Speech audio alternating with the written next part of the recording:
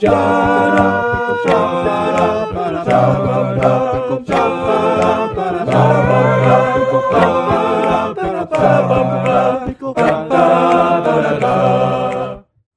there, this is Jeff. I'm with my friend Brian, and we'll be talking about The Hitchhiker's Guide to the Galaxy in all its forms.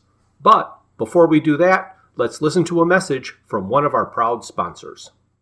Do your plans include the violent takeover of the universe? Are you a fan of the Silastic armor fiends of Striderax? Are you in need of a nearly endless supply of semi-autonomous deadly robots? Then we at the Sirius Cybernetics Corporation have a deal for you. Call now. Call now. Call now. Call us at 1-800-MIX-A-LOT. And if you qualify, we'll send a squadron of deadly robots to the solar system you select, where they will eliminate every living thing. The Sirius Cybernetic Corporation is not responsible for the death of every living thing in the universe. For more details about this deal, please contact us at yourplasticpal-who's-no-fun-to-be-with.com. Hey, Brian, how you doing today? I'm doing great, Jeff. How are you? I don't know. I don't seem to be myself today. And why is that? Well, everything seems familiar, but it's like it's happening to a completely different person. I wonder who that would be. Oh, wow. That would be Doctor Who and the Cricket Men. I got it. Yay! Okay. All right. Well, before we talk about that book, okay. The last episode, you kind of pointed out that I called stories about time travel disappointing at best. Yes. And we've been talking about time travel stories. Yes, we have. So I want to clarify that. Okay. The disappointing ones are the ones that are trying to take themselves too seriously. And the one thing you can say about these novels is that they do not take themselves seriously. Do you want to elaborate on that? Elaborate on this book not taking itself too seriously? No, on which ones you think are... What would be a good time travel story in your mind? Because I've been thinking a lot. I believe I said time travel stories are normally disappointing because they take themselves too seriously, and there's all kinds of holes and flaws with time travel. There's always the bootstrap paradox or something like that. Yes. Here, yes. He is not taking himself seriously. It's a time travel story, so all of the mayhem that happens just falls in line with all of the other mayhem that he's writing. Gotcha. That is true. Because this week, I've been thinking a lot about Bruce Willis and Jean Ayul. Okay. All right. Clan of the Cave Bear and Die Hard. That's a mashup I never thought I was going to hear. Except, and that's the funny thing, because I figured you would mention Die Hard, because it's not Die Hard. Okay. It's 12 Monkeys. Oh, yeah. Yeah. And I'm really happy that you got the first one right. I mean, that I didn't think by the name of the author you would know that it was Clan of the Cave Bear, but I'm impressed. Well, thank you. I read. Oh, I know you do. It's just that Clan of the Cave Bear was, it came out in 1980. It's an older book. Yes. From my perspective, is one of the best, I'm going to call it environmentally complex and well-written books that I've ever read. Oh, absolutely. And of course, Jean was a anthropologist of sorts, so her focus was always on the intricate detail of the world in which the characters lived. Right. But that's not the reason I brought her up. But let's go ahead with our conversation and see if she comes up again. Okay, let's. But once again, in our questionable answers, I did ask you a second part of a Petunia question of when did it actually die? And we forgot to have you answer it. Right, and I failed to answer that completely. Do you have an answer? I do have an answer, and I'd like to give my answer like you give your answers. Okay. So you have to ask me the question then, okay? Okay. So, Jeff, how long does it take a bowl of petunias to die? Well, that's a good question. I really like that one. But I think this answer is simpler than you think. I mean, It's right there in the book. Okay. And then I'll also say that this answer is twofold. All right. The first book says that the only thing that went through the mind of the bowl of petunias as it fell was, oh no, not again. The only thing. That would lead you to believe that they died then and there. Right. When the whale and the bowl of petunias materialized out of nothing, they were basically at the edge of space. Mm-hmm. It would be extremely cold. Mm-hmm. The whale, with all of its blubber, would not freeze immediately. Mm-mm. It would have all kinds of time coming to grips with being a whale. However, we all know what happens to our plants when there's an unexpected frost. Right. So I'm going to say that the bowl of petunias were cryogenically frozen right after having that thought. However, that's not the point at which it died. Okay. In the third book, Agrajag said during his rant, that life ended a very short while later, 300 miles lower in the fresh wreckage of a whale. So, that impact is what extinguished the life force of the frozen there you petunias. Go. So maybe they were cryogenically frozen, as you suggest. And when they fell to the ground, they shattered into a million pieces, and that ended its existence. Yes, so he couldn't have any more thoughts because he was frozen. I like that, Jeff. That was a brilliant observation. Thank you. Let's switch roles for the next one. No. Sure, we can do that. No, you're the answerer. Oh my goodness. Before we get into the nitty-gritty of the story, I want to start out with a little bit of history. And I found this on TARDISfandom.com. Okay. So the story, The Cricket Men, was an unproduced serial written by Douglas Adams for the TV show Doctor Who. Yes. The TV show rejected it in 1976. Right. So this predates Hitchhikers by a couple of years. Mm-hmm. Then, in 1980, Adams reworked the script as a feature film and submitted it to Paramount Pictures.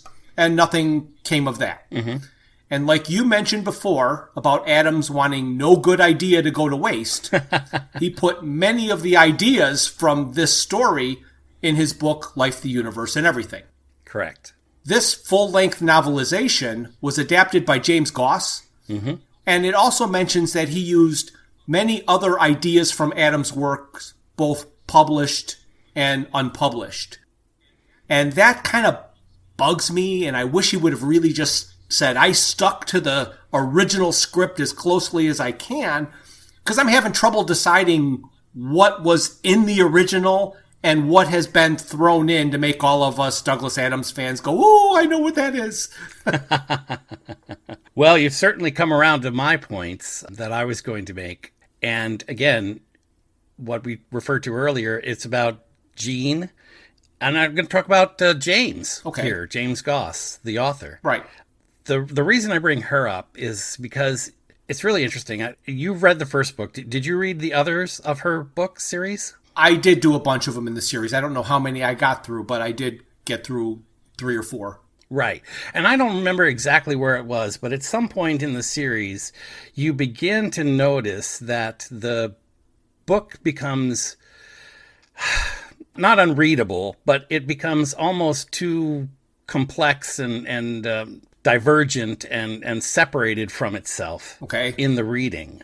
Quite unlike the first book. And the rumor at the time, and this is funny because I did some research because I really was curious about this. Right. The rumor at the time, I mean, I did recent research, was that she had Alzheimer's disease. Oh. And that her memory was failing and that she could no longer write in the style that we were familiar to reading. Okay. In the subsequent research that I did, the fact of her ailments or memory problems or whatever are either completely scrubbed from the internet or they were just in fact rumors and not real. Okay. In a brief interview that I watched, she indicated that she was just a very slow writer. But again, to me, at that level, then it was a bad editor that caused the books to go south, Right. you know? And we talked about bad editing before, but Yes. the point that I wanted to make about this whole thing was when a writer writes, we hear their voice. We hear their style. Yes. We understand their life through the way they view the rest of the world. Okay. And as I was reading through that series of books, I saw a major deviation from what I had expected from Jean. Right. And therefore, I made the assumption that she, in fact, had Alzheimer's or some kind of a problem like that, or that someone else was writing for her. Right. And that's what I get so heavily in this particular book. And I keep thinking about this and thinking about it. So I did a little bit more research into James Goss. Okay. Interesting character. He is a fanboy. And he is a fan fiction boy. Okay. I call him that because he was born in 74. And I know that doesn't mean he's that much younger than we are, but he is a young man. So he wasn't even born, basically, when Douglas Adams was at his prime. Right. And, of course, this book was written in 2018, so it's only been Correct. written about 4 years ago. And interestingly enough, and I think this goes right to one of your own fandoms as well as mine, he started off primarily, I guess, as a fan site on the internet, and one of his fandoms was Farscape. Oh, all right. And he'd written quite a number of novelizations, but his primary focus on all of the material that he's done is Doctor Who. Okay. So even though this is attributed to Doctor Who, I mean, this story is Doctor Who and the Cricket Men, I really want to put in a comma there because when I read this particular book, it's Doctor Who and the Cricket Men.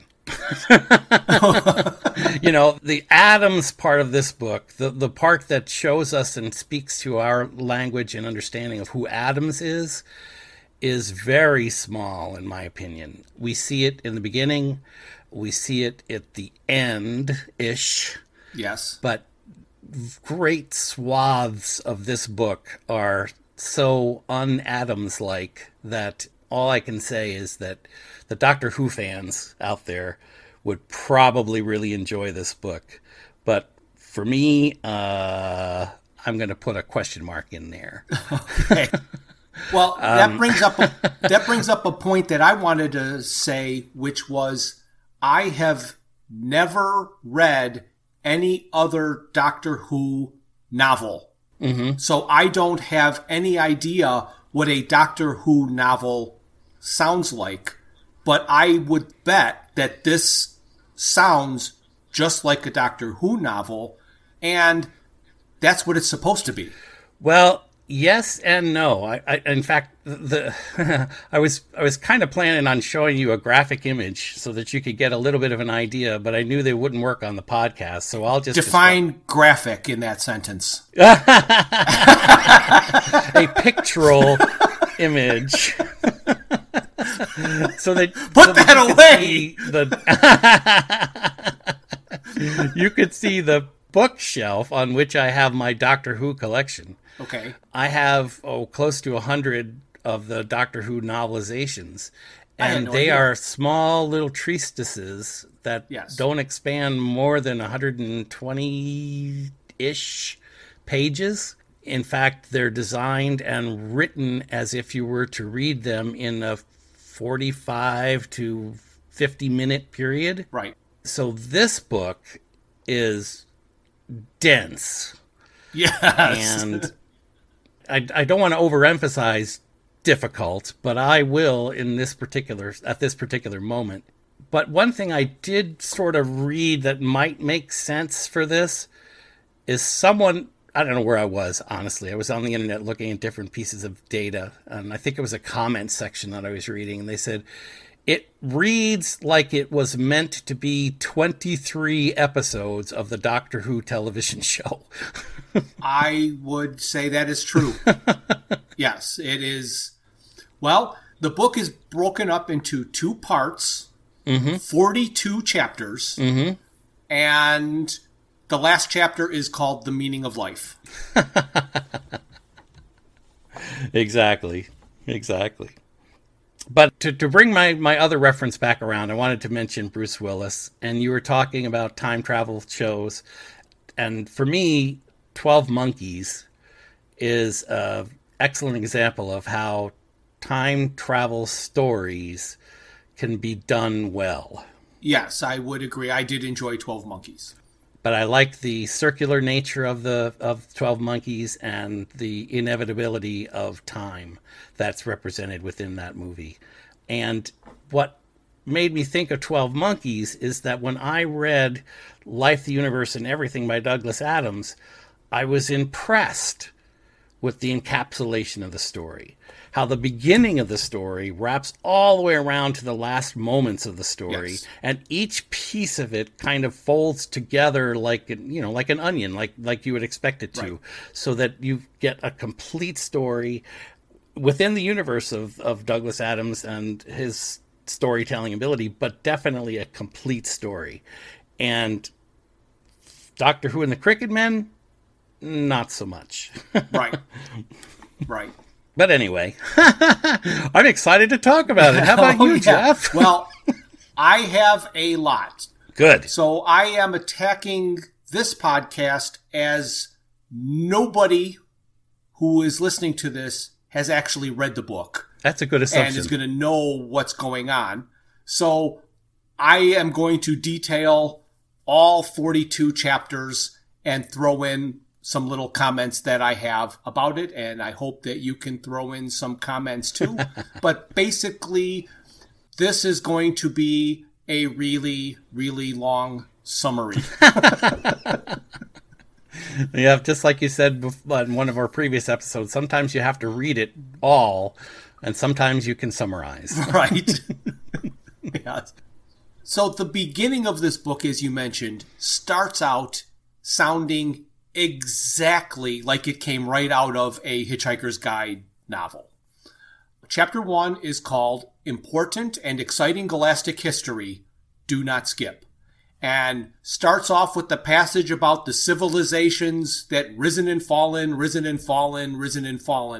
just like in Life, the Universe, and Everything. Yes. Something that we have not talked about yet, which comes into the next book that we're going to talk about, So Long and Thanks for All the Fish. I got a little chuckle because a guy is walking under scaffolding and a tool falls from a high place at a construction site and kills him. Mm-hmm. And the last thing the man sees is a sign on the scaffolding. So do we want to say what the sign says? Because it's not been talked about yet. But the message on the sign is an important message in a later Hitchhiker's book. Yes. I think you could mention it here. It's clearly stated. It is. So the message is, we apologize for the inconvenience. To demonstrate that people do not learn from others' mistakes, the story goes on to say that his mate gets killed running across the street to aid him and gets hit by a taxi. So, and then they tell a story very similar to the Silastic Armor Fiends of Striderax. Right. And this race is called the Alovians. Right. An extremely aggressive race to keep from destroying themselves. Anybody who had to carry a gun in their profession had to work off excess aggression by punching a sack of potatoes. And then they decided to start shooting the potatoes. Right. And then they were able to go out and ravage and shoot the universe. Right. And I do like the one comment that they make in there that they said that was the best thing they could do for a sack of potatoes until the invention of the deep fat fryer. Yeah, those poor potatoes. And they built a computer named Hactar. So Hactar remained from one book to the other. Yes. And Hactar was a supercomputer designed to create the ultimate weapon to end the whole universe. And of course, he built a flaw in the design because nothing could be worse than the consequences of setting it off. So they pulverized Hactar. Right. And the incident that caused them to want to set off the bomb I believe that's in this area, right? Is that yes. There was a change of address card that a computer didn't know what to do with, so he panicked, and that's what caused him to decide to blow up the universe. Yes, a very, very ridiculous little inconvenience. Yes, exactly. I can't take it anymore. So then we get to Chapter 2, Sandwiches and Outrage. Mm-hmm. This doctor travels with his companion Romana, a fellow Time Lord, and a robot dog named K9. This regeneration of the Doctor is the fourth and is portrayed on TV by Tom Baker. He is the one that has adorned with the overly long scarf and is arguably the most beloved of the Doctors. Mm-hmm. He certainly was the Doctor for the longest amount of time. Right. He is the biggest jokester, and his personality fits in with the humor of Adams, I believe. Yes, it does. And I'll make a comment at this point. I was a little annoyed by the actual reading of this book. I did the same kind of thing. I had a digital copy in front of me, and I was reading through it. But when I was listening through it the first time, the actor could portray different voices. Yes. But whenever he took on his Doctor Who voice, I wanted to smack him. I didn't, because I was able to project Tom Baker on that voice. You were fortunate. I found that the best thing to do, which is what I did the second and third time I listened to it, I sped it up to 1.5%. Oh, all right. And then it didn't annoy me nearly as much. It's not anything that I really thought about because I got over it real quickly. But I will say the first time I heard him do his Doctor voice, I was taken aback because it's an over-the-top parody of the Doctor. Right, and it's a little too angry. That's the only other thing I heard, and maybe it was me. I don't know. Yeah, I don't think I got too much anger, but it was an over-the-top performance of it. But it kind of helped me get through the book, I guess. Yeah, it mellows out nicely at 1.5 speed, so you might want to try it again. Oh, all right. I'll try that. And you get through the book a whole lot quicker. Mm-hmm. Only 6 hours instead of 8, or whatever this is. Actually, it's longer than that. I don't even remember what this was. Oh, it's long. It's. This doctor brings his companion Romana to a cricket match, and she was horrified. Cricket was described as if a prep school teacher had tried to demonstrate infinity, which I believe we discussed was about our impressions of cricket. Yes, exactly. Hasn't lost its appeal, has it? No. Or better yet, gained. I'm going to have trouble believing that anybody listening to this does not know that the Doctor's time machine is called a TARDIS, and the name is an acronym for time and relative dimension in space. It appears on the outside as a blue police call box, and on the inside, it is infinitely big. Correct. Common phrase that is used, it's bigger on the inside than it is on the outside. I say that all the time. The Doctor has almost... Insert graphic picture here. Okay. Yeah, there we go. Oh. Wow, talk about derailing my thoughts. Sorry. The Doctor has great difficulty controlling where the TARDIS is going. In a parallel with Dirk Gently, though, it rarely takes him where he wants to go, but it always brings him where he needs to be. Right. And during this book, Romana will be the one who does all of the accurate piloting. Correct. So the Doctor can never get it to go where it goes, but Romana is capable. Right. The Doctor said that the event that they were going to required a tie.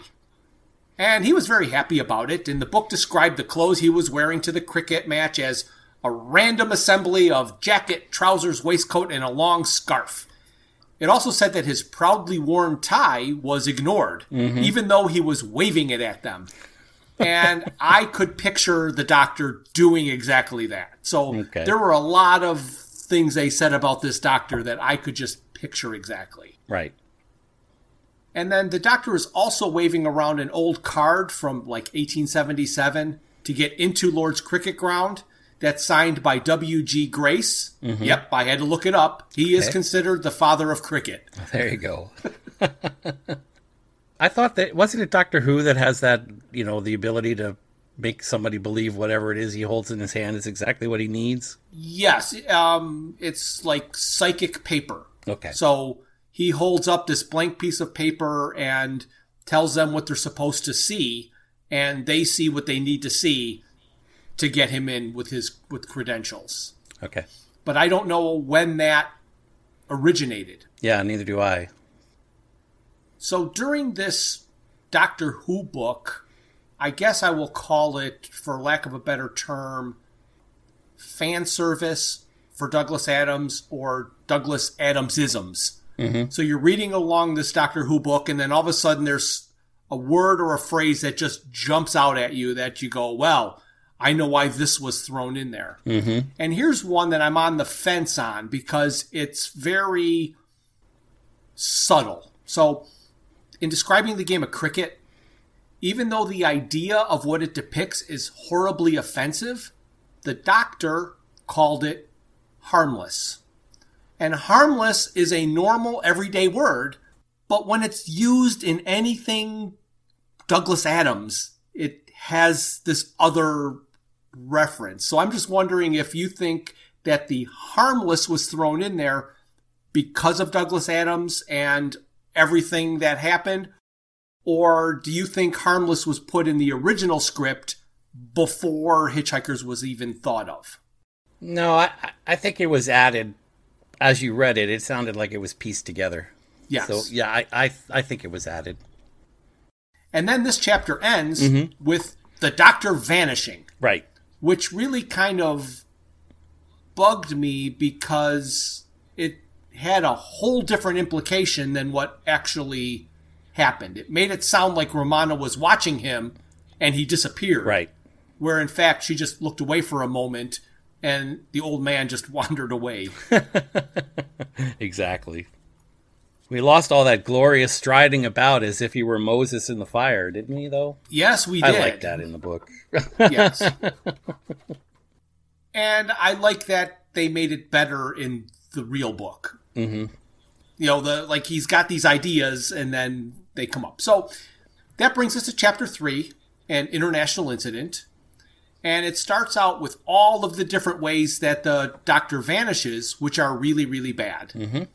And this one, though, is that he just slipped away, which is the worst way he vanishes. He can be beamed up or captured or fall in a pit, but when he just wanders away, that's the worst.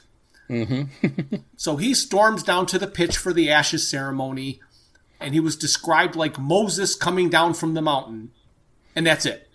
Like you said, there was no more of this pomp and circumstance of all of the fire. Then, in an extremely awkward scene, the Doctor made those at the ceremony describe the ceremony in great detail. And the trophy is full of ashes of the cricket stump, and the trophy is welded shut.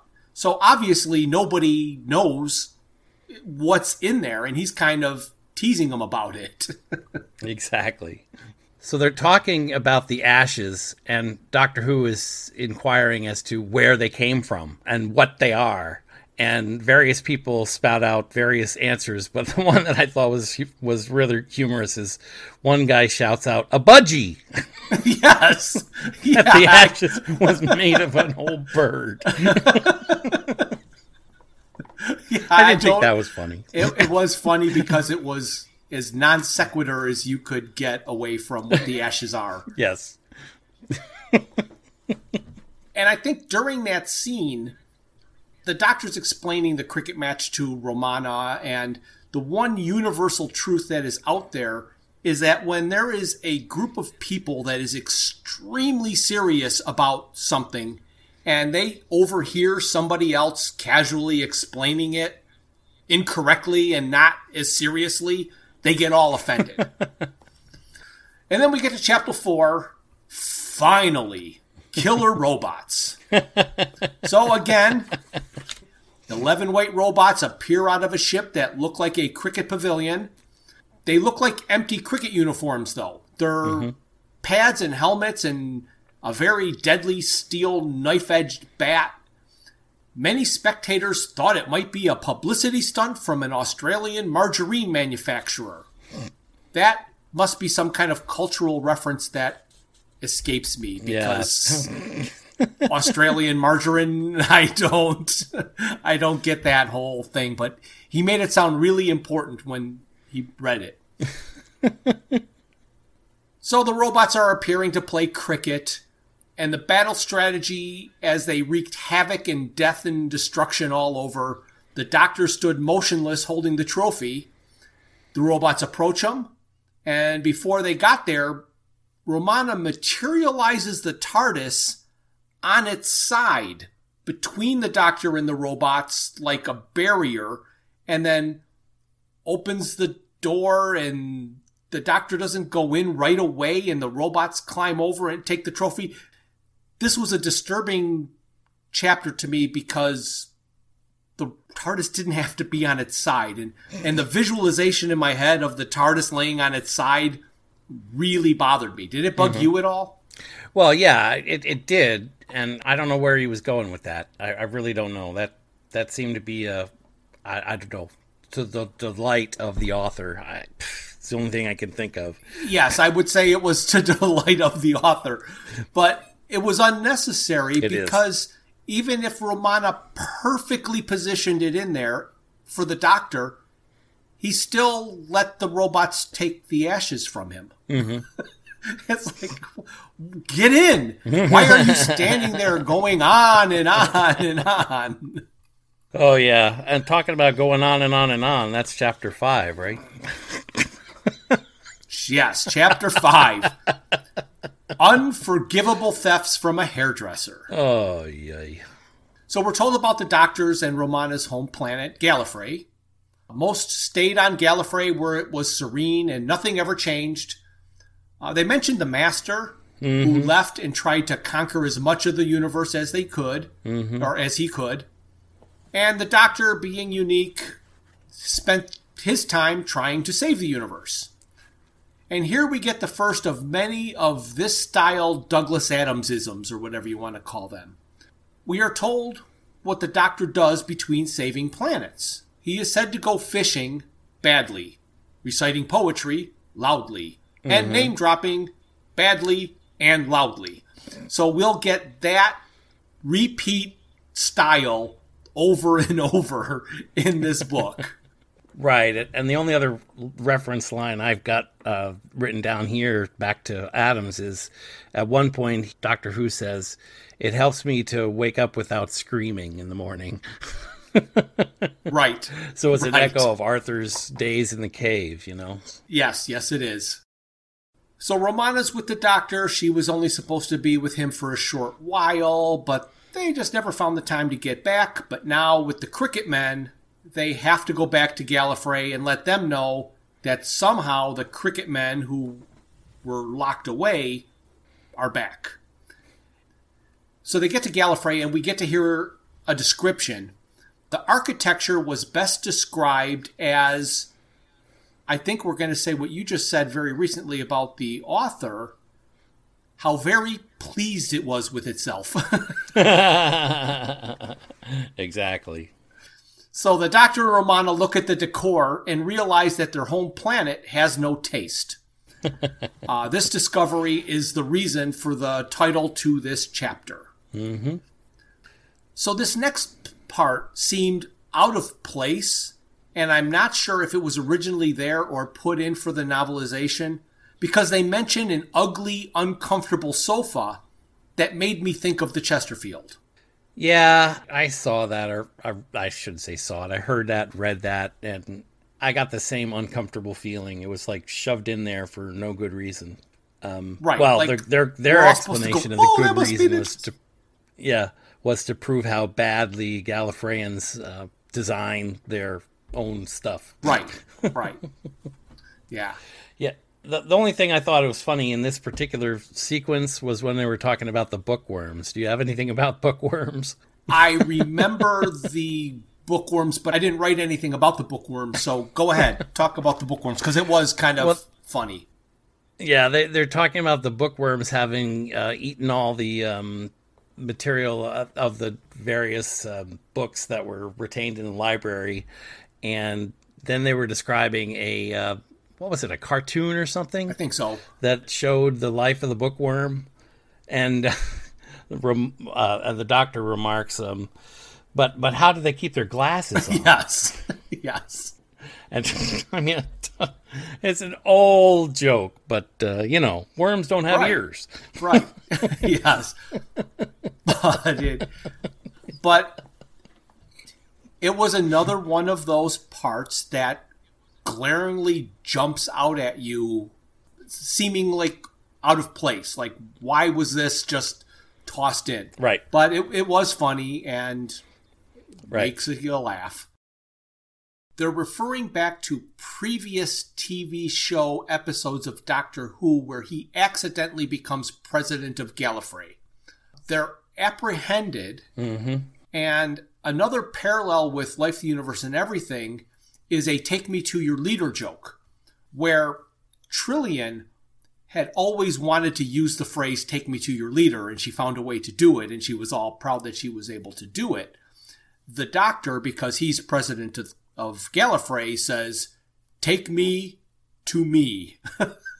So even though that was telegraphed and the most obvious line in the entire book, it still cracked me up. I liked how Romana pointed out that she used to love the pomp and splendor of Gallifrey, and now she just seems to find it silly.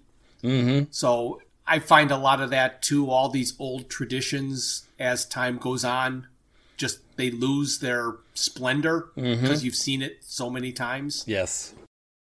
They also tell us here that the Time Lords have extremely long lives and that they can regenerate. So they actually have 13 long lives. Yes. Another passage that jumped out at me that made me wonder if it was in the original script. So they're talking about the Cardinal, who was both the Doctor's and Romana's tutor. He had taken charge while the Doctor is away. So the Doctor's away and he's acting president.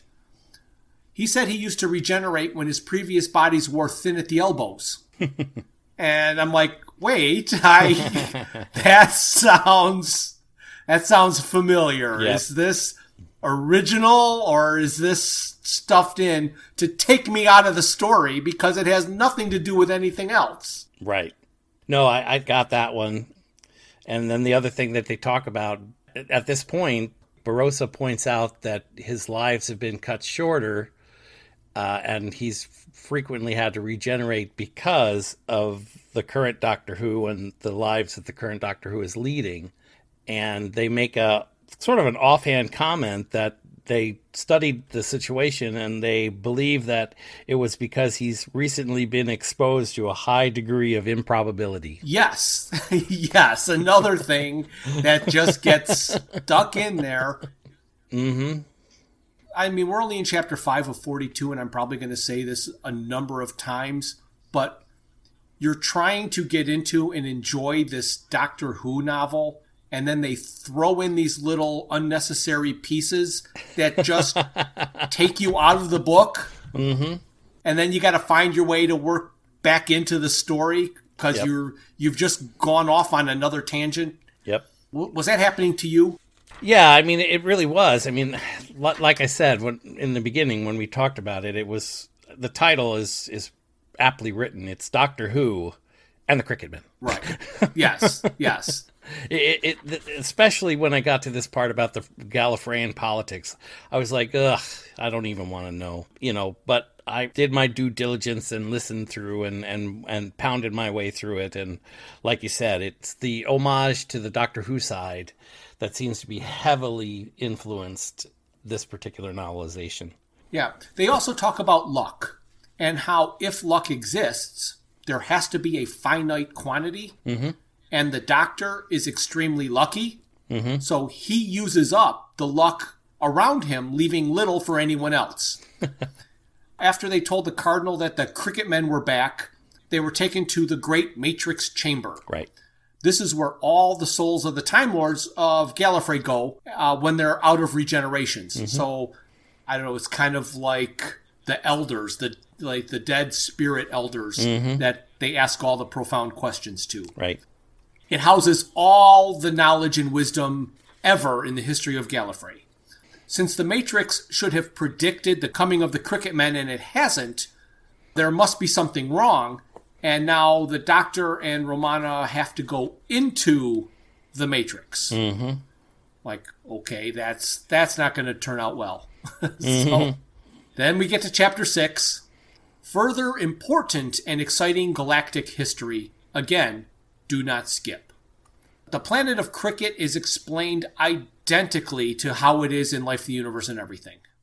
In a nutshell, night sky is black, no stars, dense cloud. The people of Cricket did not really think that they were alone in the universe because they were unaware there was a universe. Then the spaceship crash lands. They disassemble and reassemble, and in a year they built their own spacecraft. They took it through the dust cloud, came back different. They told what they saw, and it terrified the people of Cricket. They did not hate the universe. They just could not cope with it being there. Here's a line from Romana that I liked. She was unable to believe that it only took a year to build the spaceship. So she said it was either asking a lot of people or expecting a very slow orbit. So it only took a year, but it was a real slow orbit around the sun. Right. So we get to Chapter 7. More on the galaxy reeling. Right as the Cricket robots were sent to attack the whole of the galaxy, it just so happened at the only time ever of universal peace. So the universe finally had universal peace, and here come the robots. Right. To represent universal prosperity, the giant Wicket Gate was created. The 3 vertical sticks were steel for strength and power, perspex for science and reason, wood for the forces of nature, and the 2 shorter horizontal sticks were gold for prosperity and silver for peace. This symbol was available in all shapes and sizes and forms for purchase. So it was funny how it's like it became a marketing thing immediately. Right. So one of my favorite jokes in this section is one that is not immediately caught. You have to think back on it. A comedian from a while ago used the term joke grenades. Okay. It was when they were mentioning all of the ways the symbol was merchandised. Trinkets, displays, tattoos. One of the ways was to have it as your house and live in it. Right. But it was very expensive, and you spent most of your life in elevators. Right. Because it's 3 vertical poles. So if you had that as your house, you would spend a lot of time in elevators. There you go. Make lots of friends. Yeah. The giant Wicket Gate was a tourist attraction, and it was the first thing that the Cricket robots attacked. Here's another example of how I like when they're able to turn ordinary and mundane into comedy. It's funny of how ordinary and mundane it was. The galaxy has just become aware it is under attack with the destruction of the Wicket Gate. And here's how the attack is described. In seconds, they demolished the gate, annihilated the VIP queue, then the ordinary queue, then the gift shop, and finally, visitor parking. It's like... They can't just say it destroyed the tourist attraction. He specifically goes all the way to visitor parking. Anyway. So the Cricket War lasted 1,000 years and was described as horrifying carnage. Another parallel between this book and his Hitchhiker's books is the usage of creating a reading list of other books and authors. Yes, and one of them was Dr. P.L. Zoom's book, The Horrifying Carnage. So, kind of on the nose with that title. And another, I don't remember the author's name, but another one was just, why? So this was the first great test of Gallifrey. Mm-hmm. They had a policy of non-interference, kind of like Starfleet, the Prime Directive. Mm-hmm. It took them almost 1,000 years before they agreed to get involved in the war. And they created an impenetrable barrier between their allies and the cricket men that basically disintegrated anything trying to get through. And I really like this part. It made me feel not as bad about using incorrect terms, because Romana told the Doctor that he was jumbling galaxy, cosmos, and universe rather free-handedly. And the Doctor said they're pretty much the same thing, right? And K9 goes, negative. So I have difficulty myself distinguishing and interchanging cosmos, galaxy, and universe all the time. So it's nice to see the Doctor does it too. Now that they had the barrier, the galaxy was able to defeat the cricket men basically by scale. The sheer size of the galaxy was able to overwhelm the people of cricket, and then they had to decide what to do with them. So that brings us to Chapter 8, So Much for Universal Peace. Oh my goodness, I skipped right to Chapter 11 in my notes. Oh, all right. So I'll just go through this. So the official accounts of history gloss over what happened at the end of the war. So the Doctor, Romana, K9 use the TARDIS, and they go to the end of the cricket war to find out what really happened. At the hearings, they heard that harmonious coexistence was impossible, and they heard that they were not evil, just misguided, and the victims of a freakish accident of history, and they can't destroy them all. Because the hearing was so boring, the three of them went exploring. Oh, that's kind of a poem. They came to a place that did not look or feel right, and they saw a door. It was locked. K9 unlocked it, and it was discovered to be a TARDIS, a war TARDIS. And most TARDISes adapt themselves to their owner's tastes. A war TARDIS adapts their owners to them. So here we get this war TARDIS out of nowhere that happens to be at this hearing. Right. We get to hear about battle cardinals and their connection to the war TARDISes, makes them bloodthirsty and ready to fight. The Doctor and Romana discover that the peace conference being run by a war TARDIS, which is not in the official records, and it mentions that Romana reaching for a pen with a really sharp pointed nib that she just wanted to plunge into someone. So Romana was starting to get affected by the war TARDIS and had these killer ideas. So the solution to the peace conference was just to put everyone from cricket back on cricket and neutralize them. They would be put into the slow time envelope and locked away in an impenetrable barrier until the rest of the universe died, so they could live out their solitary lives. Then the Doctor had a really great line that I believe is a universal truth, which is, I never like a solution that is so neat that you can't help but say, what can possibly go wrong? Right. Chapter 9, Running on Imagination. The peace conference is attacked, but nobody at the peace conference notices. And this is where everything started getting confusing to me, so that's probably why you didn't write any notes about any of these chapters. Because having knowledge from the other books, he uses this type of thing in historical records, but I think the robot attacking them at the conference is really happening. So when they're reviewing historical records in Hitchhikers, there's all this mayhem that goes around, but because it's a recording, nobody notices. But they use some sort of technology that keeps them from noticing. So I thought that was weird. Chapter 10 is Grim Conclusion in Nowhere. This was a very short chapter, but I found it even more confusing. Because they want to know the real story and not the one told in history, they have been traveling through time to the key moments involving cricket. Right. And they all go in the TARDIS to just outside the dust cloud around cricket, and they try to figure out where the cricket robots come from. When they looked at the small asteroid orbiting the dust cloud, On it was a giant Wicket Gate, the tourist attraction, and then a hotel was being built next to it. Right. So here's a part that I don't know what it's supposed to mean. The Doctor throws a coin, and it pauses for a bit, and then continues on as normal. K9 confirmed that the tick-tock interface between real time and slow time, if slow time was activated, why did the coin keep going as normal? Shouldn't it have appeared to stop?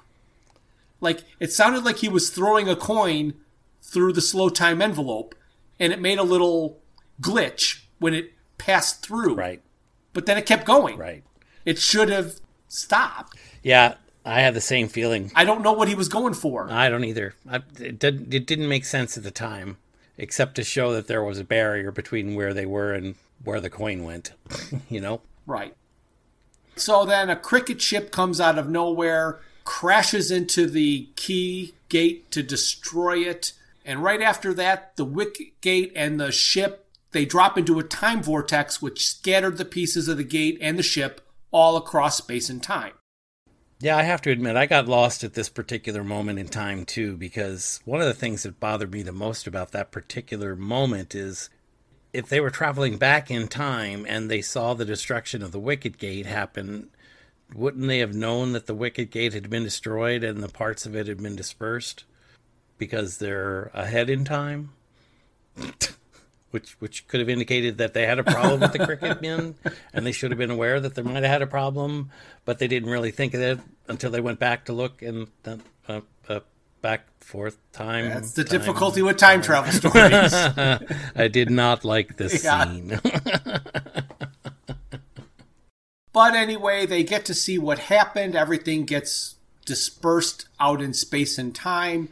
And from this point in the book, it is them jumping from place to place to place to place, looking to try and retrieve all of the pieces of the Wicket Gate.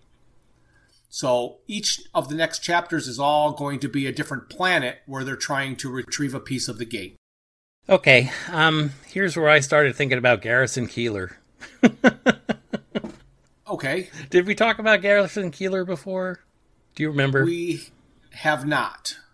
No, I don't remember talking. Is this? Well, I mean, it's something about his book, yes, or about Prairie Home Companion? About Prairie Home Companion and his book. So you're familiar with Garrison Keillor and his PBS special or whatever, and yes, you probably know that he's no longer on the air. Right.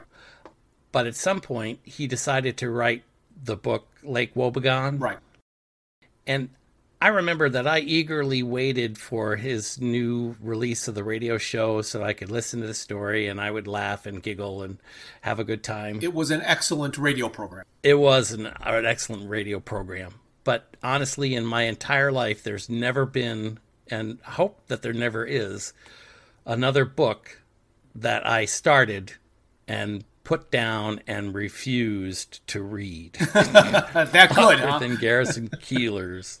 Oh my gosh. I'm sorry, but it was the worst book I've ever read. And I put it down and I never finished it. I don't even know how far I got into it, but I'm like, I can't understand this. I think like Wobegon, the whole story, all the lines and the people, they're all funny and it's hysterical. And this book is horrible. And it's the only book in my history that I've never actually finished reading. Wow. Even if I didn't like a book, I would finish it. You would get that through one, it, yes. It's on the shelf. Never going to pick it up again. And I got to tell you, after the first time through chapter 11, etc., I was about there. Me and Garrison were on the same fence. Right. I mean, I've got lots of notes because it was kind of interesting, but it wasn't anything close to what I would call entertaining. I agree. So chapter 11 is the private life of the busiest man in the universe. And we jump to the Great Khan. Mm-hmm. And he's having difficulty scheduling, taking over the world. While he's doing this, the Doctor is hanging upside down and being smoked over a fire to be eaten later. Yes. And then I have to stop and just go, did I miss a whole chapter?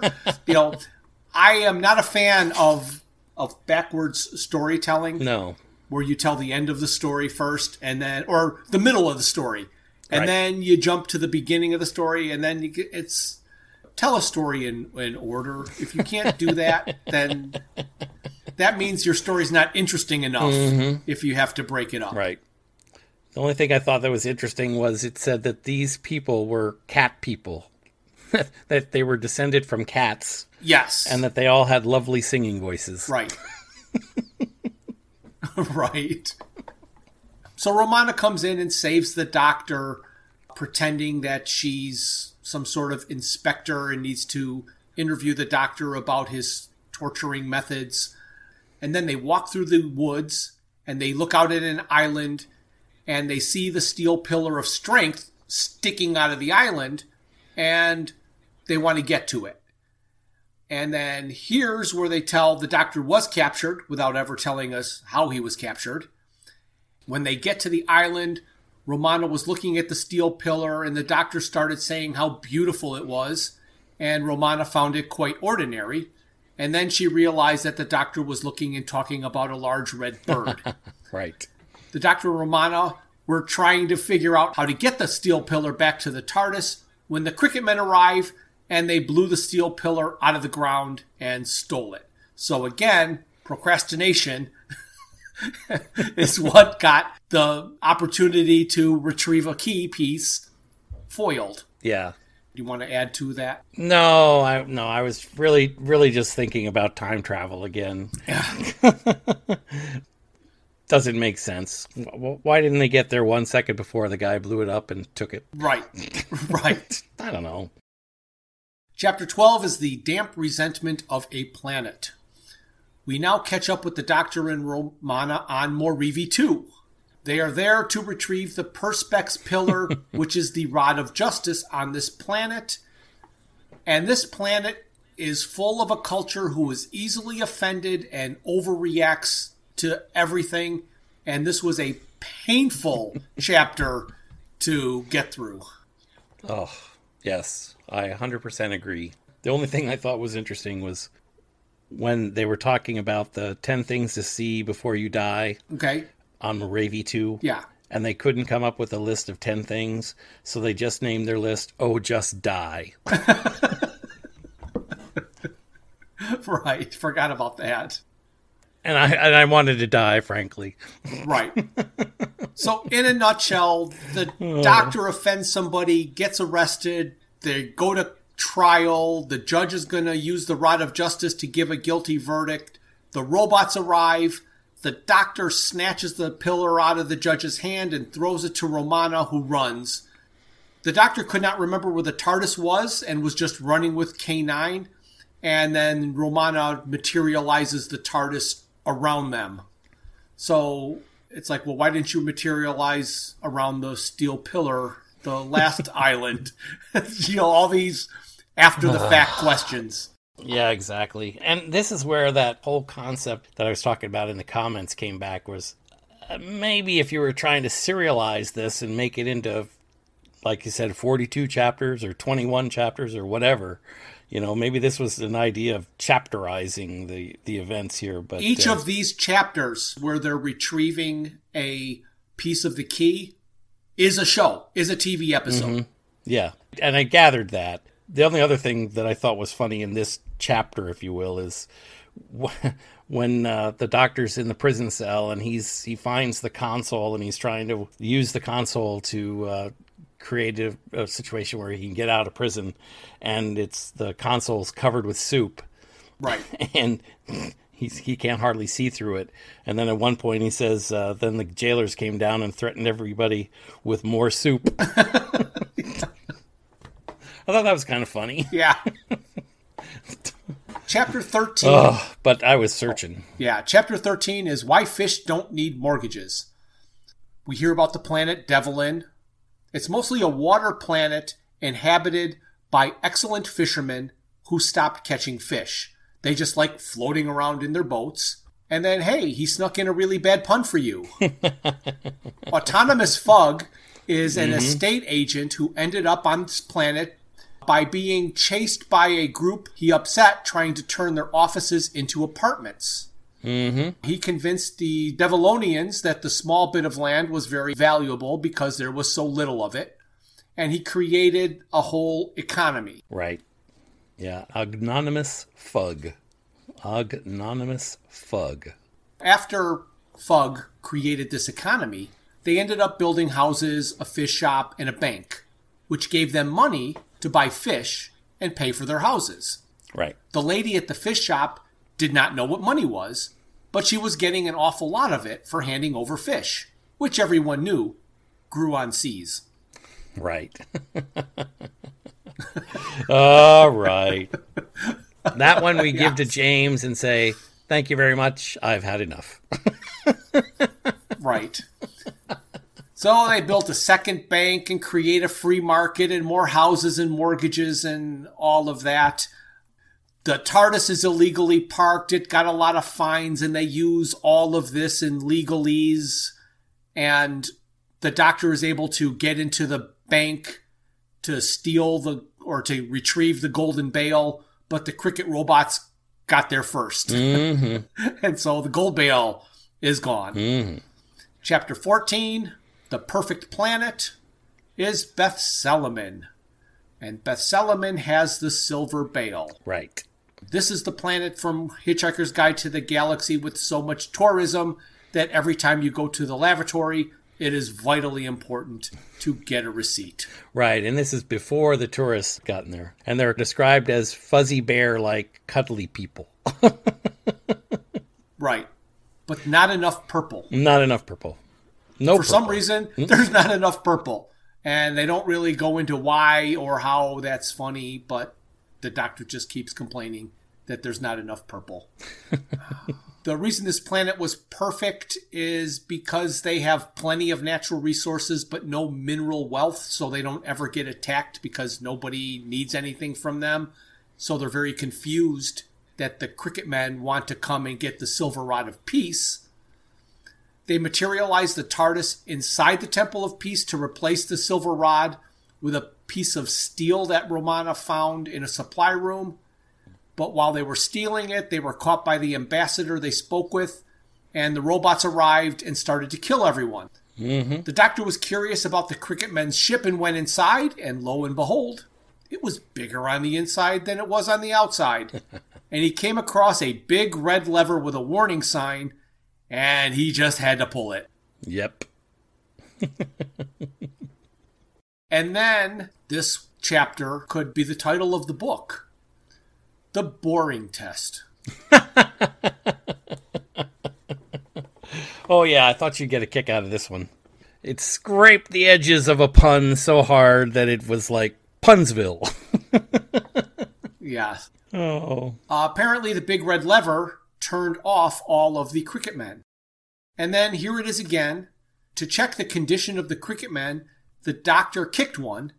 Then it said, nothing happened. Nothing continued to happen. Yeah, exactly. So he found a way to work that little piece in there. Yep. I got that one. So Romana examined the cricket robots and looked in a helmet and discovered that nothing was there. They were also worried because you can't turn off cricket men. The Boring Test was invented by Dr. Boring and is used to distinguish normal robots from sentient ones. Sentient robots do not have off switches. If your entire army can be deactivated by a switch, that is a bit of an Achilles heel.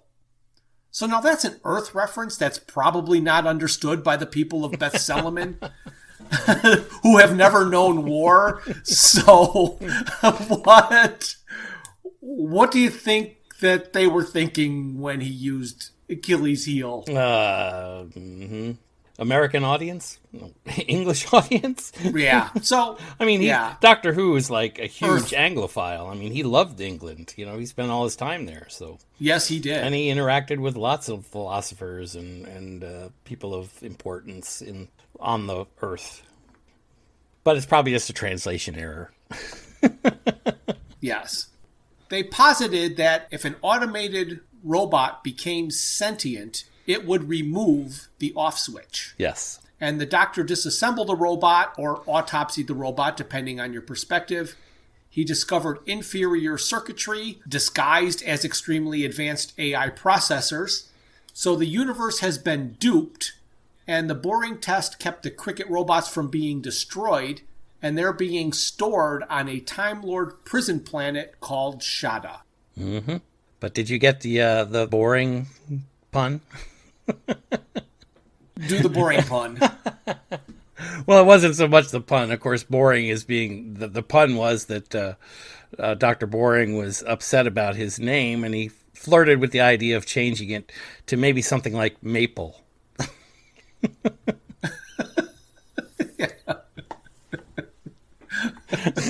I just thought that was funny.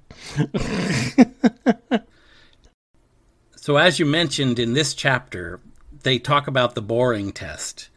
And as you said, the Boring test was a test designed to understand the difference between a robot and a sentient robot, or a robot that went beyond its parameters. Yeah. And they use the reference in this book as the difference between a robot and a sentient robot is like the difference between a kettle and a puppy. They are quite different. Yes. So chapter 16 contains nice biscuits. Uh-huh. The Doctor has gone to meet with a professor of chronology, Professor Chronodos, or something like that. Romana has been asked to stay behind and run to be the president of Beth Seliman. So they're saying Romana's not going to be in this for a while. Mm-hmm. She also had all the deactivated Cricket robots collected, put in the pavilion ship to be flown to Gallifrey. Mm-hmm. Professor Chronodos has the Book of Raskillion, and it's not actually a book. It looks like a book, but it is actually the key to Shada. The Doctor wants the book so he can find the robot army and destroy them, because they are not sentient. Right. Chapter 17 is Hit for Six, which I think is a Cricket reference. Mm-hmm. The Doctor goes to Shada with K9. They find the 5 million robots stored in their own dimension. The Doctor does not notice the TARDIS has been breached, and the Cricket robots rode with him to Shada. So I don't know how that happened. Mm-hmm. Before the Doctor could hit the giant red button to jettison the robots and get rid of them, Romana, dressed in Cricket whites, bashed K9 and clubbed the Doctor in the head and knocked him out. Romana has been taken over and is now controlled by the Cricket robots. Mm-hmm. They now have all the pieces of the key and are going to unlock the planet of Cricket and take over the universe.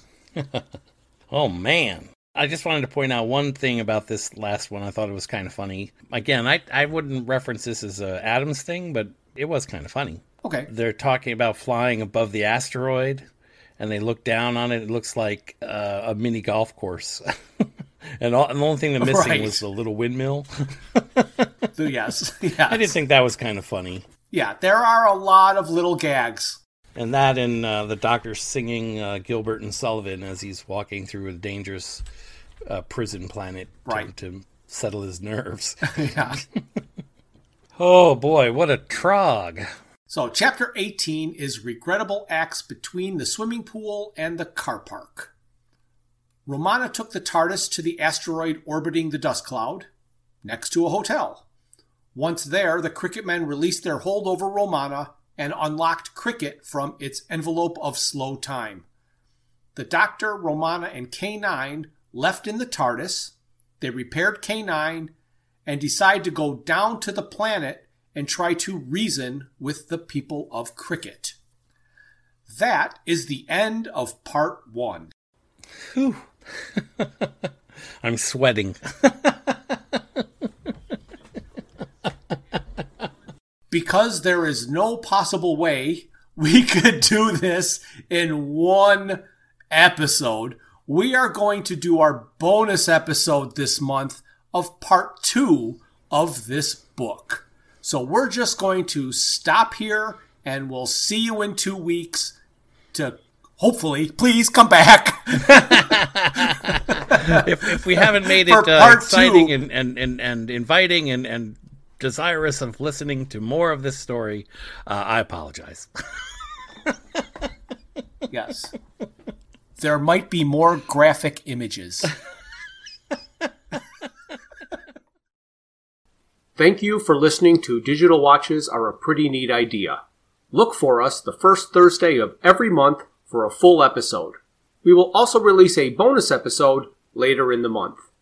A very special thanks goes out to Luke, Max, Greg, and Tim Lesnick for arranging and performing our opening theme. We would also like to thank our talented friends and family for their voice work on our introductions and commercials. Visit our website at digitalwatchesareaprettynneatidea.buzzsprout.com, where you can find links to all my Hitchhiker's Guide to the Galaxy inspired t-shirt designs. You can find us on Facebook and YouTube as Digital Watches Are a Pretty Neat Idea, on Instagram as Watches Idea Podcast, and on Twitter at Watches Idea. If you'd like to contact us, our email is digitalwatchespodcast@gmail.com.